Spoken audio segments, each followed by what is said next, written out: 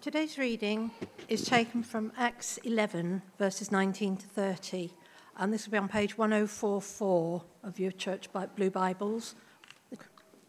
Now those who had been scattered by the persecution that broke out when Stephen was killed travelled as far as Phoenicia, Cyprus, and Antioch, spreading the word only amongst Jews. Some of them, however, men from Cyprus and Cyrene, went to Antioch and began to speak to Greeks also, telling them the good news about the Lord Jesus.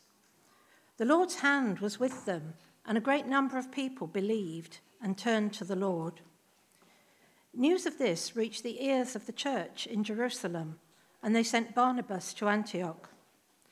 When he arrived and saw what the grace of God had done, he was glad and encouraged them all to remain true to the Lord with all their hearts. He was a good man, full of the Holy Spirit and faith, and a great number of people were brought to the Lord. Then Barnabas went to Tarsus to look for Saul, and when he found him, he brought him to Antioch. So for a whole year, Barnabas and Saul met with the church and taught great numbers of people. The disciples were called Christians first at Antioch. During this time, some prophets came down from Jerusalem to Antioch. One of them, named Agabus, stood up and through the Spirit predicted that a severe famine would spread over the entire Roman world. This happened during the reign of Claudius. The disciples, as each was able, decided to provide help for the believers living in Judea. They did this, sending their gifts to the elders by Barnabas and Saul. This is the word of the Lord. Speak to God. This is what happened when I put my glasses. I can't see from far, but I need to use them to see from close, so everything is falling apart. There you go. It's just age. It's happening.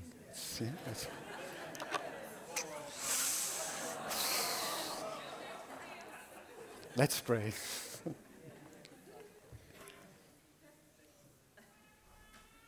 Father, this morning, whether we feel old or young, we are all yours, precious in your sight.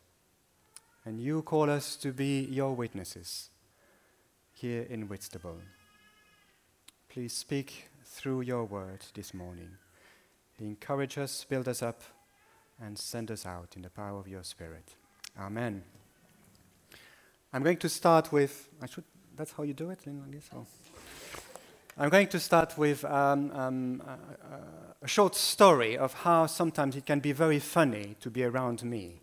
I'm telling you. It's quite a few years ago. I was in Brussels. I was in a bus with my best friend from Brussels, and I was sitting here, and he was sitting on the opposite side. And we were talking about church. I can't remember what we were talking, but I know it was spiritual, talking about church or faith. And as we were talking, I realized that the person who was sitting behind him, but facing backwards to me, I had a sense that the person was listening. So knowing that there was just a few stops remaining, I decided to switch the conversation without him telling him why, and I decided to tell him the gospel. Now, he is a mature Christian. He knows everything about the gospel. And I could see he was worried. Why is he talking to me about Jesus and the need to give my life and the love of God? I know all this. He didn't tell me, but and then finally the stop we had to come off. We came off of the bus, and then I explained. I said, "I'm very, very sorry. I wasn't talking to you. I was talking to the person behind you." Because I think she was listening. I just want her to have a chance to know about Jesus. And he looked at me, and with a sigh of relief, he said, "I really thought you had lost it now." But talking about Jesus is powerful, and it can transform not just lives, but places, cities, regions, and countries. And this is what we learn from this passage. One of the things is those conversations about Jesus that those men and women who had been scattered after the persecution that took place in Jerusalem, the conversation they were willing to have. So let's look back at chapter 11, starting verse 19. So we learn that there are some people there that had to leave Jerusalem because there was a persecution, and we can read all that in chapter, I think it's 8. But it says that they were traveling as far as Phoenicia, Cyprus, and Antioch. And some of them were only speaking to Jews because that was the norm at the time. The gospel, they still thought, was for the Jew. We only had 2 instances, and it needed a big intervention from God to start helping the church in Jerusalem, realizing, no, God has a bigger plan. And maybe you remember the story of Cornelius, who was a non-Jew, and Peter needed a vision, and Cornelius had also a direct intervention from an angel. But here, there is none of that, and we have some man, we hear, from Cyprus and from Cyrene, who, as they go into the city of Antioch, start speaking not just to Jews, but to Greeks also, telling them, verse 20, the good news about the Lord Jesus. Now the word in verse 20, began to speak, in Greek is actually the word that's used for normal conversation. So it's not about preaching, it's not about standing in a marketplace in those days and having a public speech about their faith. No, they were just with their friends, with the people they were getting acquainted. They were having conversation about the Jesus that had transformed their lives. And I was thinking they had many reasons not to do so. They had seen first-hand persecution in Jerusalem. That's why they were there. They maybe had heard, or they had seen Stephen being killed for his faith. And yet they thought this is too good not to be shared. And they were just everyday Christian, like what you've experienced in Malawi, young Christian, just because they were willing to be serving God and speaking openly about Jesus. It was a great blessing. And I'm sure you can see many instances where you see the hand of God at work through those young people. And that's what they saw in verse 21. The Lord's hand was with them. A great number of people believed and turned to God. Now, this is the first kind of mass conversion of Gentiles in Acts. And it wasn't done by a church leader. Peter is not there. It wasn't done by a great man of faith of Jerusalem. It was done just by the faithfulness of everyday Christians sharing their lives and sharing the good news of Jesus in Antioch.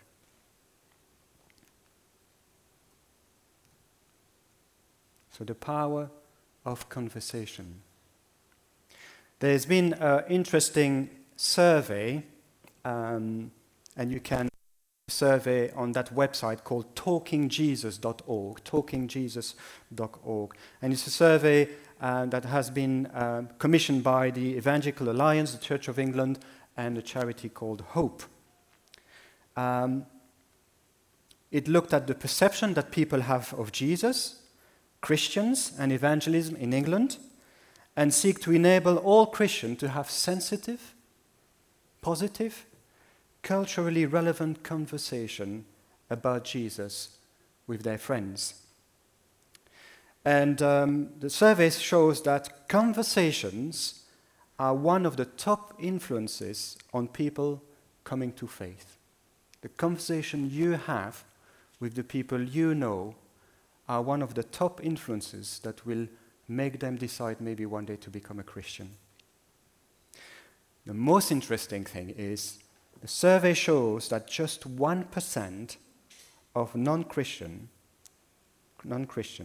think of a church leader or a youth worker or a children and family worker as their first point of contact with a Christian. That means that if you leave that job to someone like me, or Georgina, or Jane, or the next vicar, only 1% of the people will be reached. Because when they want to know something about the Bible or God, they're not thinking of going to a leader. they might be thinking of who among the people I know are Christians. And that will be you. So it's very important that we all learn to talk about Jesus in a way that's sensitive. The very encouraging thing in the survey is that when you do, you will see that about 1 in 5 people that you talk to is quite open to hear more. That's what the survey says. 1 in 5 that have been talked about Jesus are open to experience or encounter Jesus following that conversation. And the same with young people, there is 1 in 6. The people you are in contact, no one else have contact with. You may be the only person who can talk about Jesus to them. So it's something that is quite powerful to realize. And this church here in Antioch was the result of ordinary, everyday Christians sharing their life. And God's hand was with them. And if you read a little bit later, this church is going to become a key center for missionary work. And there is a good case to see that actually if Antioch didn't happen, most probably Western Christianity wouldn't have happened. Because it's from there that later Paul will be sent as a missionary and do all his missionary traveling. They will commission Paul and Barnabas to be the first missionaries. And of course, that kind of led to the Christianization of the Western world. So church was born and grew just because people were faithful in sharing their faith. Secondly, another element here that made this church grow is the power. No, can I have the other one before? There should be one. Power of encouragement it should have. Yes, no? So the power of encouragement is not there. That's the end. The power of encouragement. We learn about someone called Barnabas, and his name meant son of encouragement. And I think maybe the church in Jerusalem was quite disturbed what was happening in Antioch. They were kind of ready to hear Peter's story when Peter said, I had this vision and God sent me to Cornelius, and they accept the Lord and they were excited. But this, they said, how can a bunch of lay people now being in charge of a church where not just Jews, but Romans and Syrians and maybe in those days barbarians, or I don't know the kind of ethnicity that they had, but it was well known to be just a melting pot of all kind of culture. And there was a growing church with no leaders. So I believe that they had that kind of conversation. Hey Tom, have you heard what's going on in Antioch? Oh, no. What's going? Well, we heard that a bunch of just everyday Christians, they just share their faith. And now we have Greeks and Romans and Syrians and Jews, they meet together. And you know the words, they're eating together. They're having fellowship. I think we need to send someone from our church just to check it out. And so they do, they send Barnabas. Now, I'm very glad they did send Barnabas. Can you imagine if they had sent someone with a very narrow view of faith, maybe a convert Jew who felt maybe those new Christians, they need to follow the law too. Jesus is fine, but they need to follow the law too. If the apostle had sent a kind of a legalistic member of the church, he might have seen something different, and his response would have been quite different. But Barnabas was full of God's grace. And I think he saw a church that was not perfect. He saw the challenges ahead. I mean, people with no background in the Old Testament or God, turning to God, was a big challenge. But he saw that God's grace was at work, and he was willing to start there. And that's the power of encouragement. When someone comes along, and you know you can't just be yourself. You know there are still things in your life that, you know, that needs to be changed.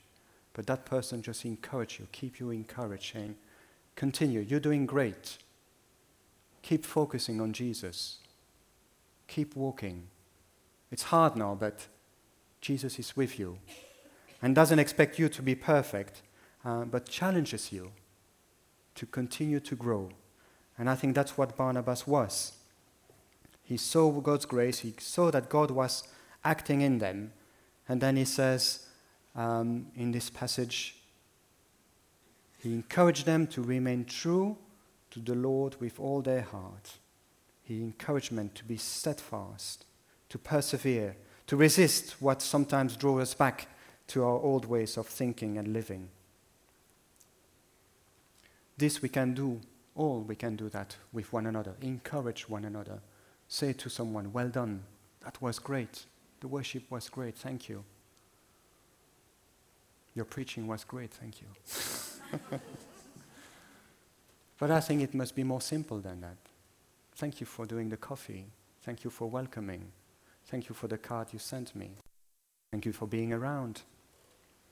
Let's continue to encourage one another to grow as mature Christians.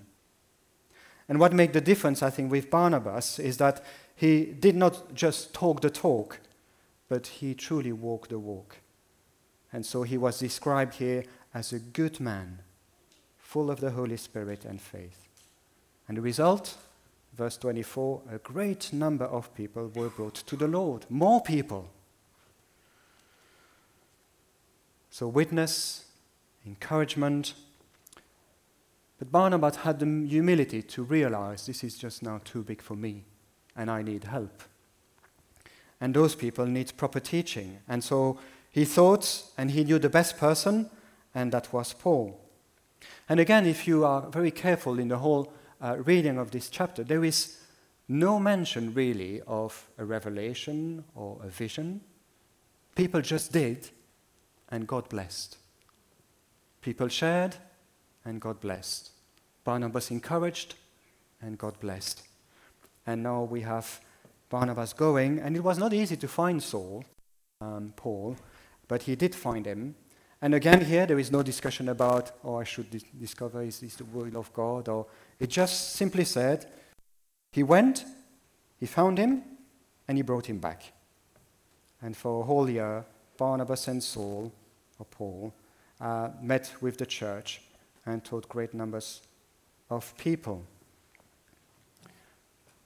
Those new Christians needed to be taught the whole truth about God so that they could grow as mature Christians.